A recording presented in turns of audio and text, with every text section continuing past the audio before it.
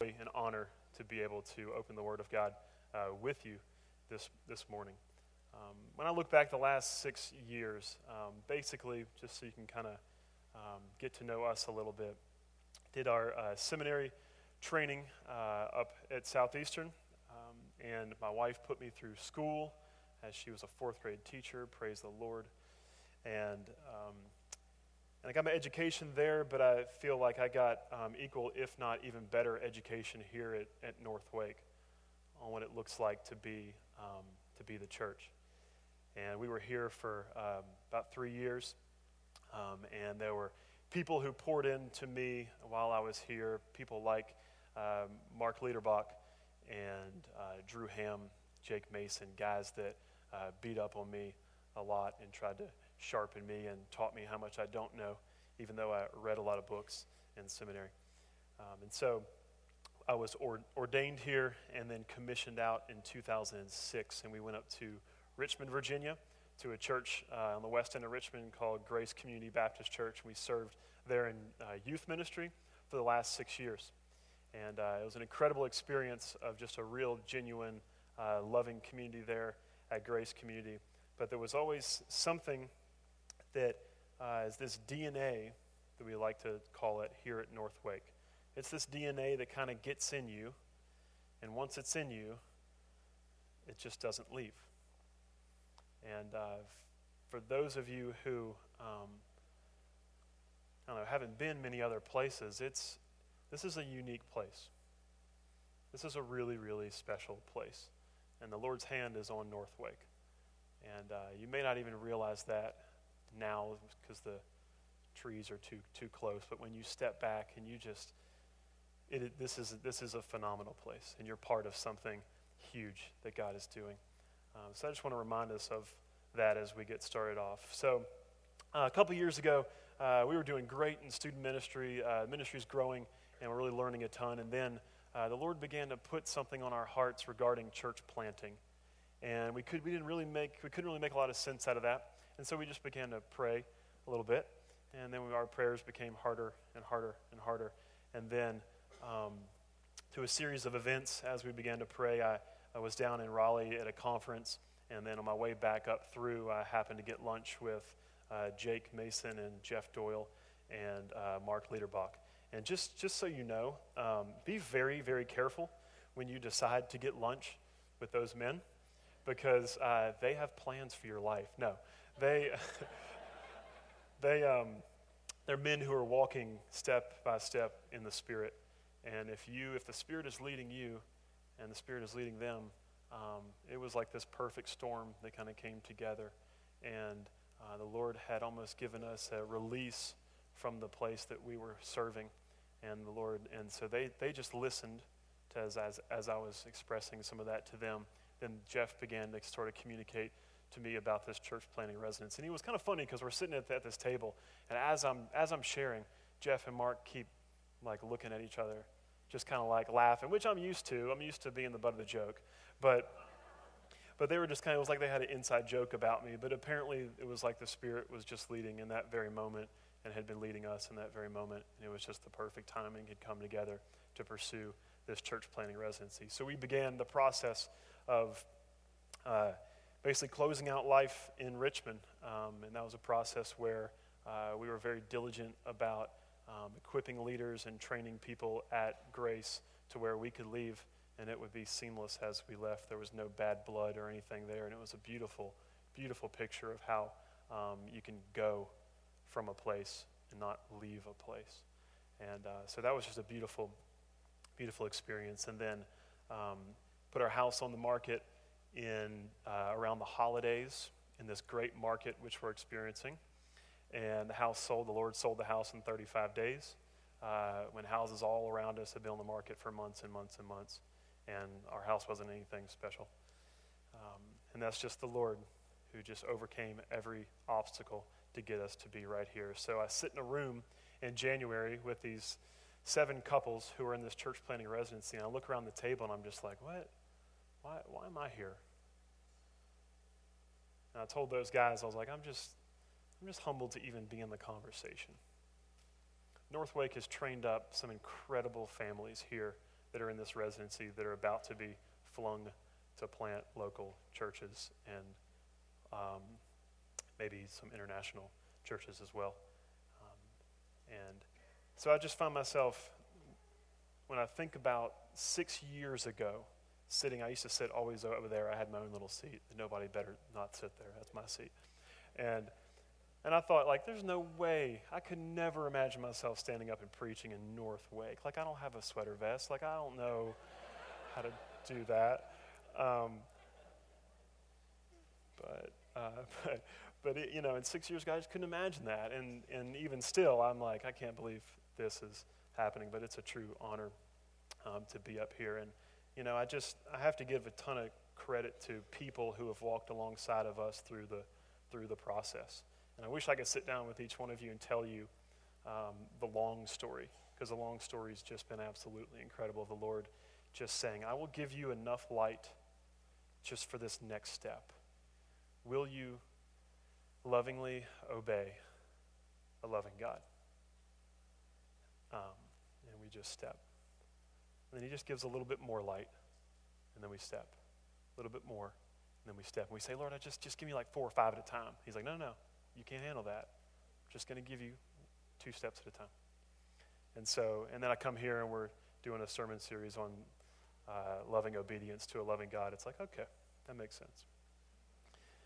And I remember when I told my parents, my parents live in Richmond, and so it was difficult to leave the grandparents and leave the parents. And I remember in the process of telling them, and we asked them what they thought about it, and my dad said, you guys can move to the Amazon, but if you're doing what God wants you to do, we are your biggest supporters. And that's the kind of parents we need to be.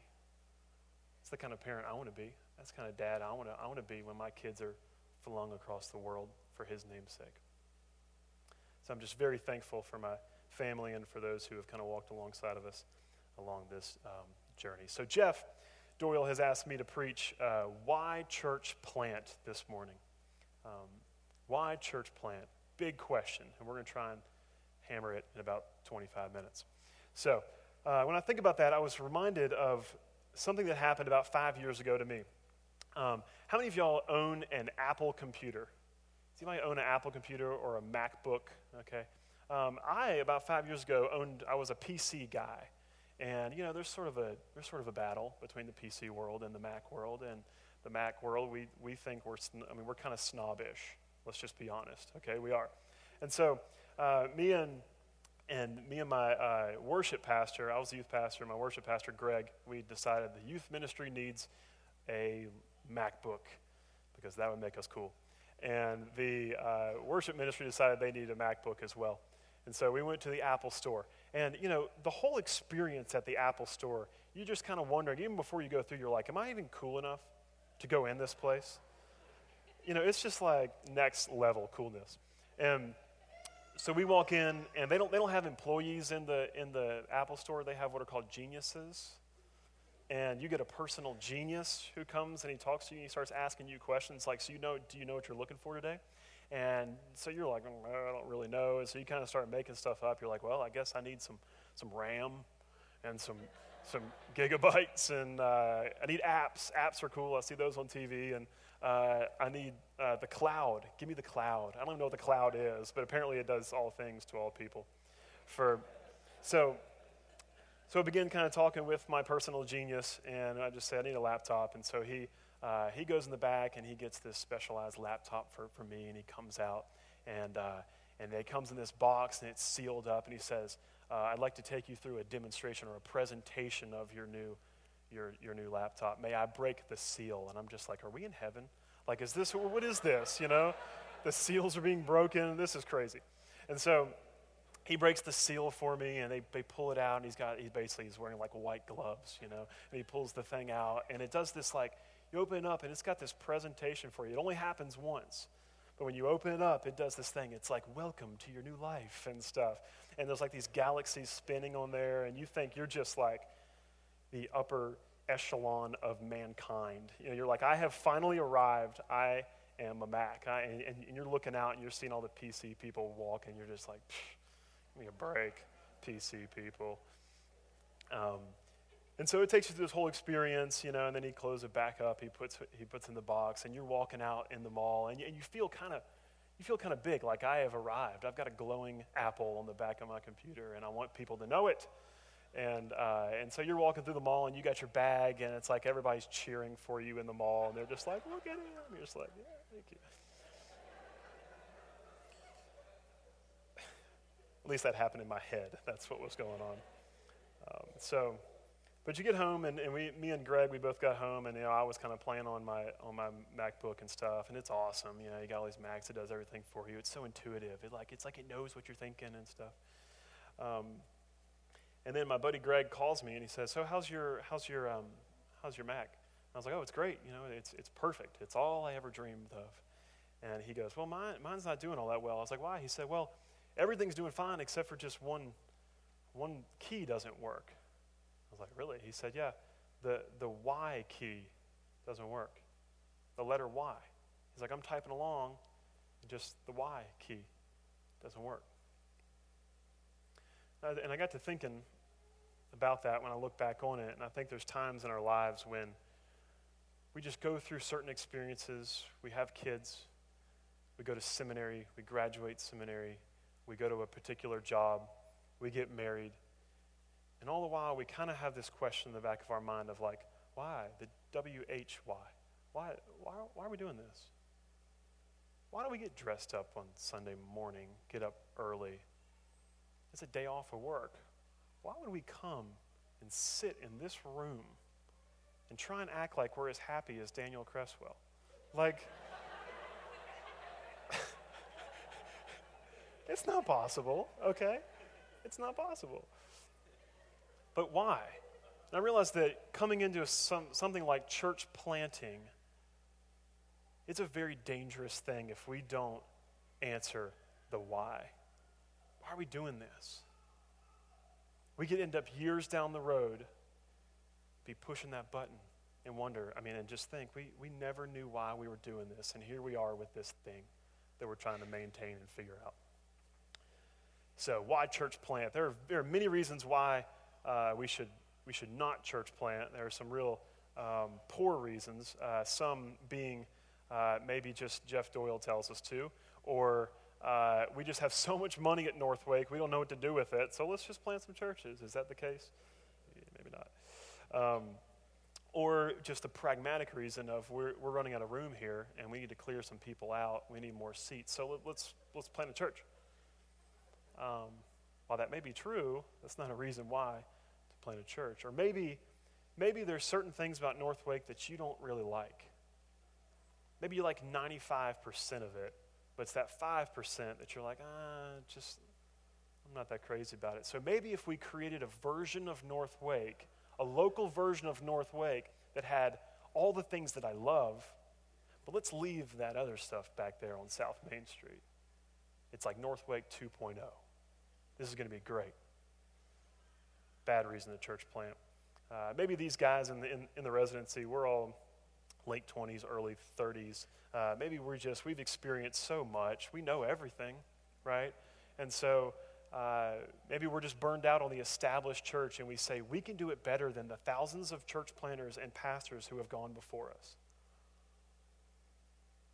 No.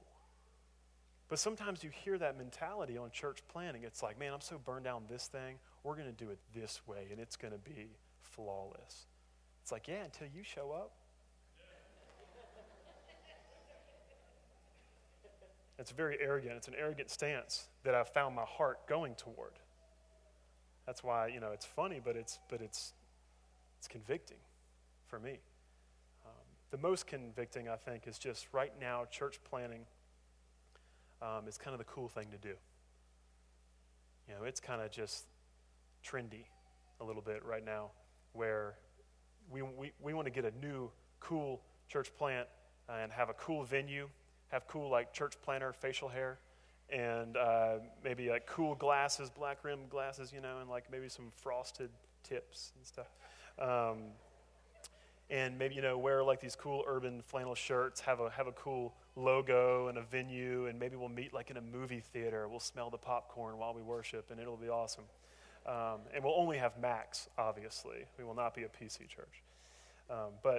And maybe it's just our chance for these residents guys. You know, we're like in our 30s, we have kids, and we're starting to notice we're not that cool anymore. Maybe this is our chance to be cool again. I remember in youth ministry, one time I was wearing Timberland boots, okay? And this kid says, "Hey, are those Tim's?" And I was like, "No, these are mine." And he's like, "No, dude, Timberlands." I was like, "Oh, okay. I'm officially not cool." So it doesn't take much. I mean, look, I'm like wearing khakis. You know, who wears khakis? So I'm aware that I'm not cool, but maybe this is our chance, man. If we plant a church, then we'll be cool. And those are things that start to kind of happen in your heart when you think about church planting. And it's really squirrely. You know, the adversary is really squirreling. He's saying, I want to bypass the why. And I want you to plant a church for some lesser reason than what the Bible is saying. This is why you plant a church. So to figure out why we plant churches, we're going to go to Titus 2 this morning. So if you have your Bibles, turn with me to Titus 2. This is a one-point sermon, which is good. Very, very good. That's the way we're going to do it in our church plant. 1 point every Sunday. That's not true. The 1 point is this. Church planting is right in the middle of God's gospel and God's mission. We church plant because it is right in the middle of his gospel and his mission. And what I want you to see in this Titus 2 passage, it's a familiar passage in Titus 2, 11 through 14. It's just this presentation of the gospel. And what happens is you see this church planting thing rising up from right in the middle of the gospel. Okay? So let me just remind us this morning of what the gospel is, and let's see how church planting rises up from right in the midst of it. And then within that, you also see the mission of God. A little bit of context on the book of Titus. This is written by Paul, and he's writing to Titus, who was tasked to appoint elders in various places. And in chapter 1, it is just much of that where he's given us the qualifications for these elders, which he was called to appoint. And then in chapter 2, he's very, very concerned about the doctrine of these people and the doctrine of the church. And so he begins to identify certain people like older men, older women, husbands, young women, children, younger men, slaves. He starts to tell them, this is how you need to do community together. This is how you do discipleship in the training of each other. Gets down to verse 10 in chapter 2, and he says, so that, that's always a big phrase in Scripture, purpose clause, so that in everything they may adorn the doctrine of God our Savior. So live in this particular way, so that in everything they do in life you may adorn the doctrine of God our Savior. And so we see this kind of like, oh boy, we're about to get into the gospel here. So to help us do this, what I want to do is I want to use this kind of four-part framework of the gospel, and then we'll just kind of work through these 4 parts. We are saved by the grace of God, from the wrath of God, to the people of God, for the glory of God. Okay? By the grace of God, from the wrath of God, to the people of God, for the glory of God. We're just going to see this rise up all through this passage. Titus 2, 11 through 14. For the grace of God has appeared, bringing salvation for all people, training us to renounce ungodliness and worldly passions, and to live self-controlled, upright, and godly lives in the present age, waiting for our blessed hope, the appearing of the glory of our great God and Savior, Jesus Christ, who gave himself for us to redeem us from all lawlessness and to purify for himself a people for his own possession, who are zealous for good works. Let's pray. Father God, Lord, we need your Spirit to come and to light on fire the words that are before us. God, I pray that we would be a people who are driven by a why that is rooted only in Scripture, and we would rally behind that which you rally behind, and that is yourself. So lead us to that end today. We love you. It's in your name we pray. Amen. So we are saved by the grace of God. Verse 11. Verse 11 says, "For the grace of God has appeared, bringing salvation for all people." This is just a really important place for us to start. Really important place on any discussion of the gospel to say, we're saved by the grace of God. That's the opposite of that, is by what we do or what we offer to God. Say, I'll give God my 51%, he can provide the 49%, and then we have salvation. That's not the picture here. The picture is of us in a pit, and it's not Jesus saying, I came down, let me toss a rope down in the pit, and you work really hard at climbing up in there, and so I saved you with the help of your good works or the help of your energy or efforts. No, the gospel, the fact of that we've been saved by the grace of God, is Jesus coming down, being one with us, going down in the pit, lifting us up out of the pit, and then taking our place in the pit. Okay, it's just like in Deuteronomy where he's saying, remember, remember, remember, remember. I feel like Paul's saying the same thing there, saying, remember, this is not your doing. Remember that. It's the grace of God that saves you. And this is not of yourselves. It's a gift. In verse 14, it says, he gave himself for us to redeem us from all lawlessness and to purify for himself a people. And so we have this picture here of he gave himself. He is the actor. Okay, he is the subject of this deal. He's the one doing the work. Okay, it was done on us. So we needed that something that was outside of ourselves to step into our world and save us. So we're saved by the grace of God. Then we're saved from the wrath of God. Verse 12 and 13, training us, again, the grace of God is the subject, grace of God, training us to renounce ungodliness and worldly passions and to live self-controlled, upright, and godly lives in the present age, waiting for our blessed hope, the appearing of of the glory of our great God and Savior, Jesus Christ. So we're saved from the wrath of God, and the wrath of God is on this old lifestyle of ungodliness and worldly passions. In verse 14, the lawlessness that it talks about there, what that deserves or what that earns is the full wrath of God. The full wrath of God, where we dethrone him, and God says, I will go to great lengths to take my throne back, and I will pour out my wrath on you.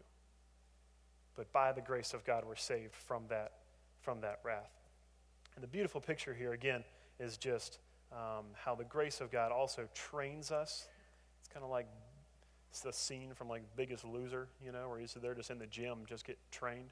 The grace of God trains us to renounce ungodliness and worldly passions, to live self-controlled, upright, and godly lives in the present age, and then waiting, it trains us to wait for the blessed hope, the appearing of the glory of our great God and Savior, Jesus Christ. So in the past, we see that the grace of God is training us to renounce those things which were in our past, to say farewell to those things which were in our past. It trains us how to do that and how to do that on a daily basis. And then it trains us to, in the present age, right here, right now, to live controlled, upright, and godly lives in the here and now. And then in the future, to long for that coming Christ, which we sang about earlier this morning. So we got Jesus, Jesus, Jesus, grace, grace, grace. The gospel is not, as Tim Keller says, it's not the ABCs of the Christian life. It's the A through Z of the Christian life. But the danger is here in our understanding of the gospel. We think oftentimes, God has saved me by his grace from his wrath so that I can live this life maybe on my own and to go after it really, really hard on my own. But here, rising up out of this passage, notice this. We are saved to the people of God. Okay? Verse 14. Who gave himself for us to redeem us from all lawlessness and to purify for himself a people. For himself a people. So these persons which God is redeeming are redeemed into a people. That's why we gather here. Why do we church plant? Nathan Knight and Joey Kraft, who are up at Restoration Church in D.C., which is a church plant of North Wake Church, one of the things they kept saying to us when we went up there a couple months ago was they just kept drilling in our heads. Church planting is building a people, not gathering a crowd. Building a people, not gathering a crowd. If you take notes, that's one to write down. Building a people, not gathering a crowd. Anybody can gather a crowd. Gathering a crowd is one of the easiest things in the world to do. I was in youth ministry, okay? I understand. If I want to gather middle school boys, just get a bonfire and a truckload of pizza. That's it. That's all it takes. You got middle school boys just coming, okay?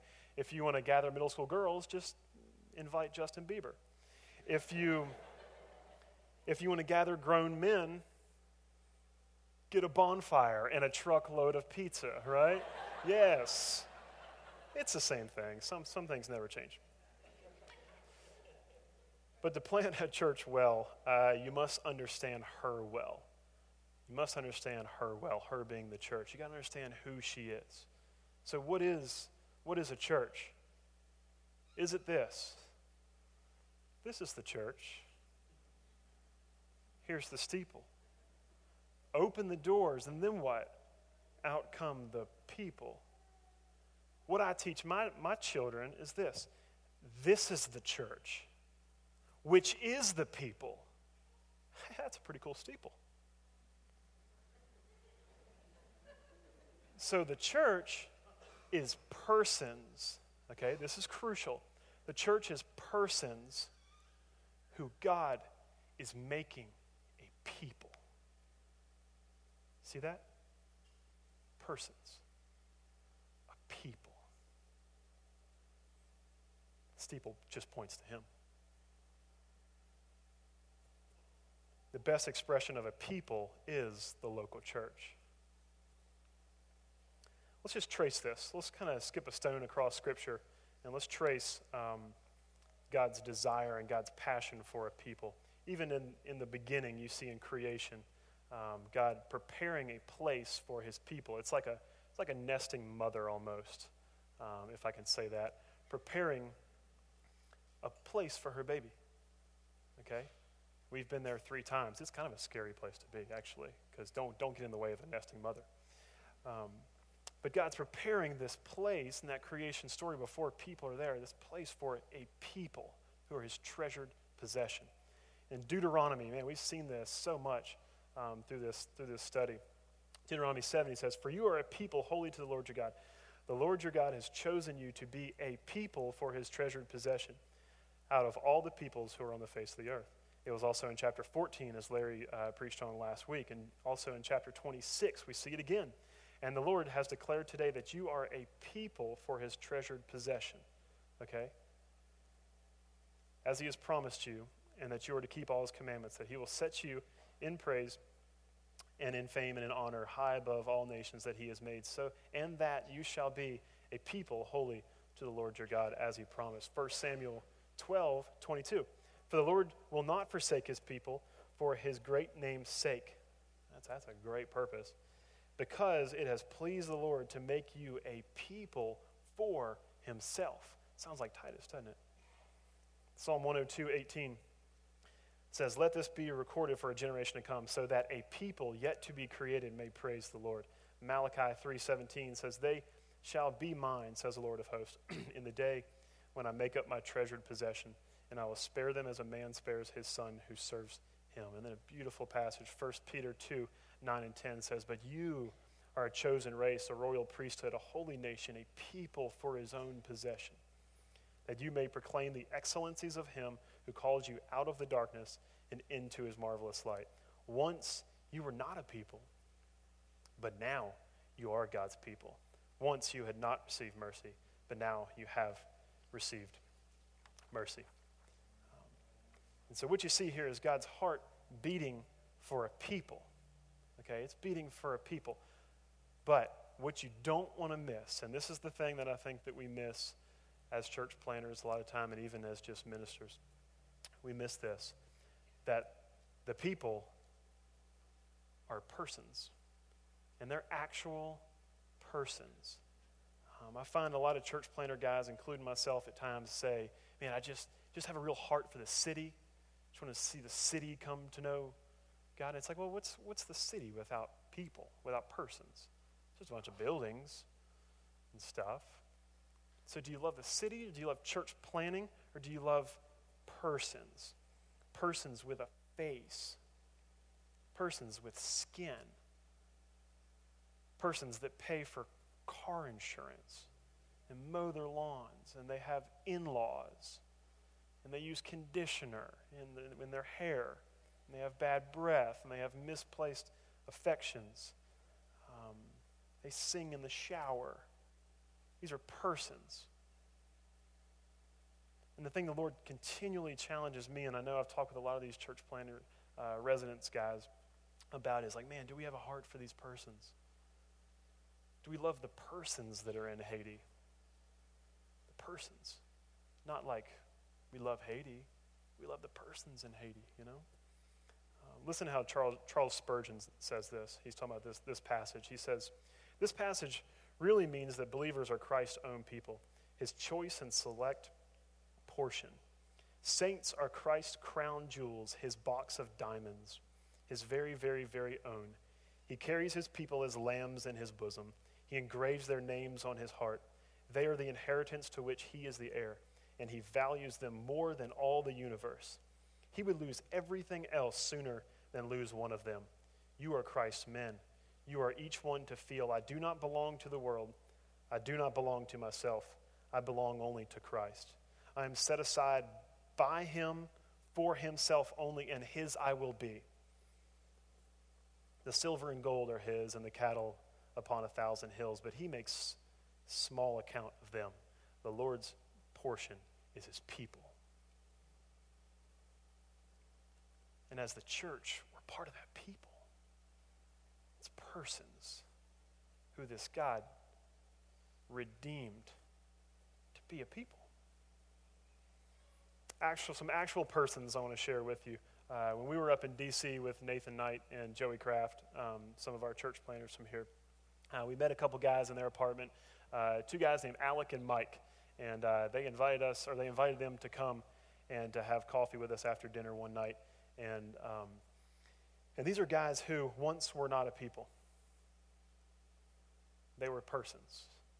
And because of Restoration Church and because of the ministry of North Wake sending Nathan and Joey and their families, now these guys, Mike and Alec, are part of a people. And they're fired up about it. They've got energy. They're excited. And they're working with other guys, discipling other guys. And that's thrilling. That's what this whole deal is about. That was the best part of that whole trip. That's like one of those things that will just stick in my mind forever. Us sitting around that dinner table, just hearing these young guys with energy and passion. They're like, I think one of them is maybe a lawyer, another guy might even be a politician. I don't even know. But they're not like full-time pastors. They're just like, we're people.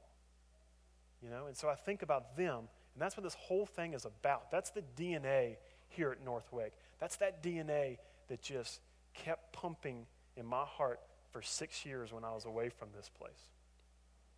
It's that DNA of, are we going to have a legacy as spiritual grandfathers?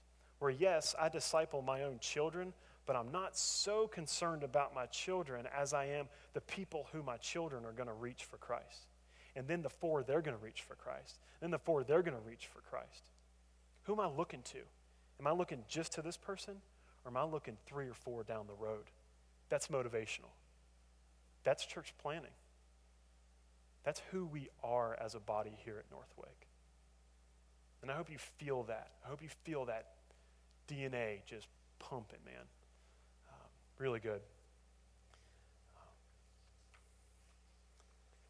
But with that comes a real tension in church planning. You say, and I understand it, and I think we handle it pretty well here at North Wake, but it's that tension of, man, but I love Nathan and Andy Knight. Like, I don't want them to leave. I love them so much. I just wish they were here with us forever. And that's valid.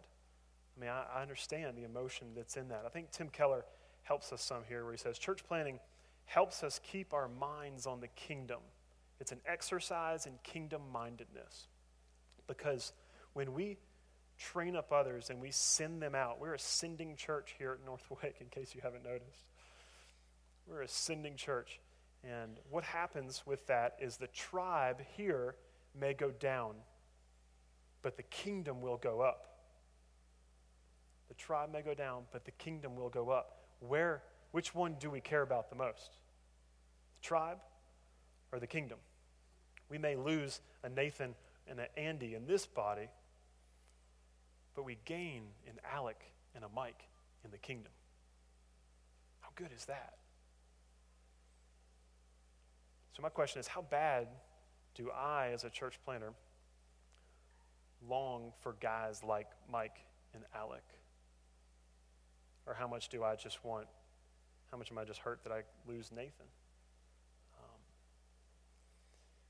Just so we are sure on this, just so we're all clear, as much as we love Northwake, and like I've said before, it is really good to be back at Northwake.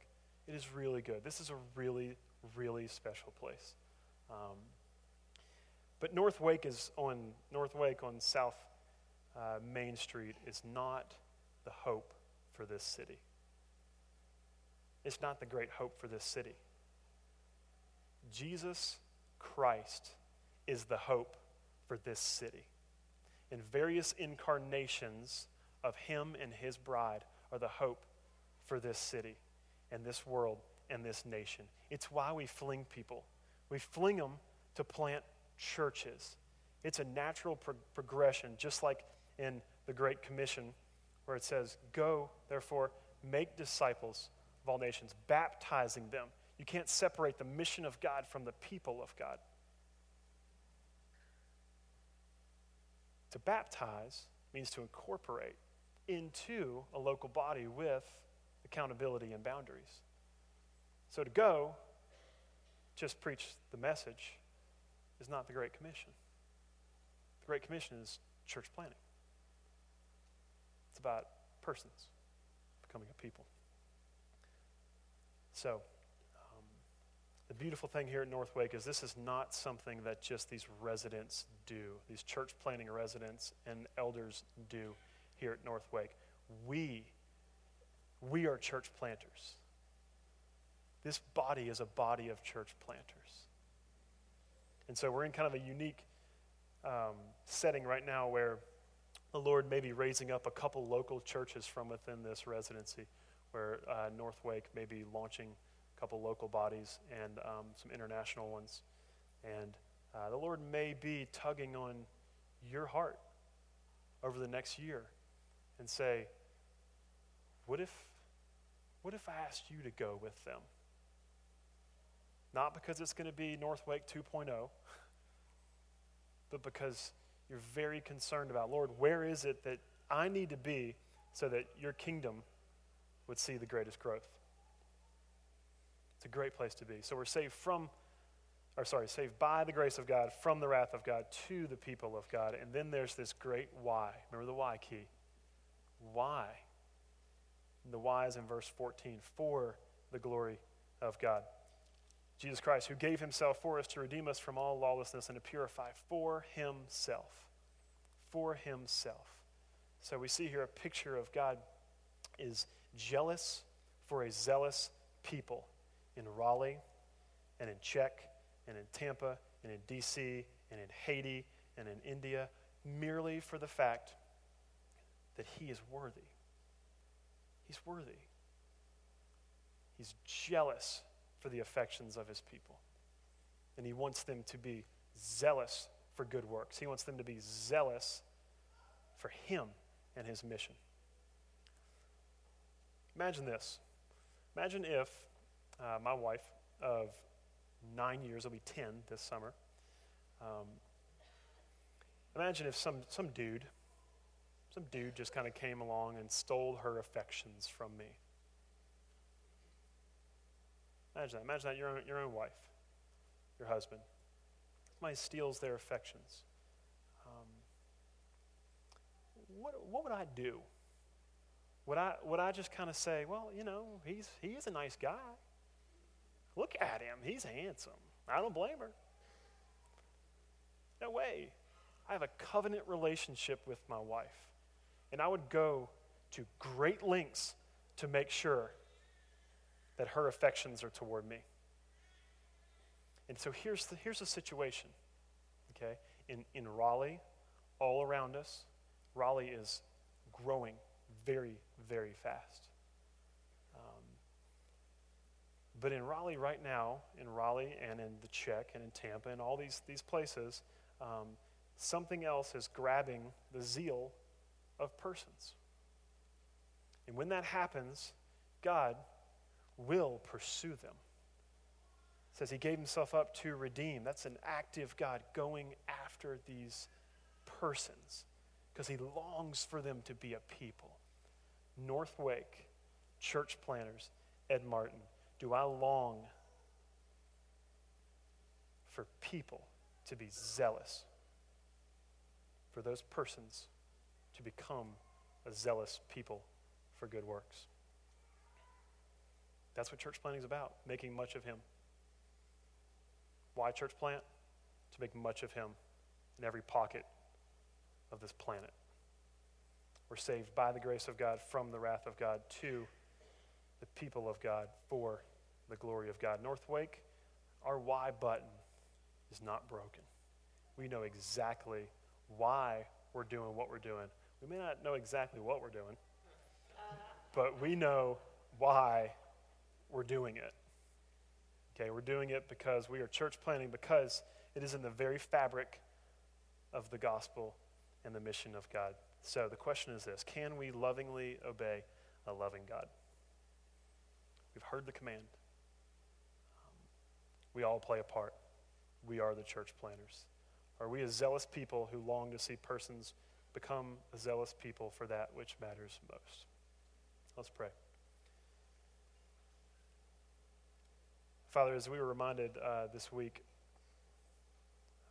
from some of our church planting brothers that, God, apart from Christ, let nothing dazzle us. God, we want to be a people here at North Wake and at all of our church plants who are utmost, foremost, passionate and zealous for you and your name and your kingdom. Not some cool church planting strategy. But God, we want to be people who are being transformed to look more and more like Jesus. And God, we believe that in doing that, in allowing you to do that, you will grow your church. You will grow your kingdom. God, thank you for entrusting us with such a high task. It is incredibly humbling that you would call us to do anything for your name. So God, we just say again that these cities don't need more buildings, more steeples. These cities need a people who look a lot like Jesus. So make us like Jesus. Give us direction as we walk forward in this upcoming year. Lord, lead us as one for your name's sake. We love you above all. It's in your name we pray. Amen. Amen.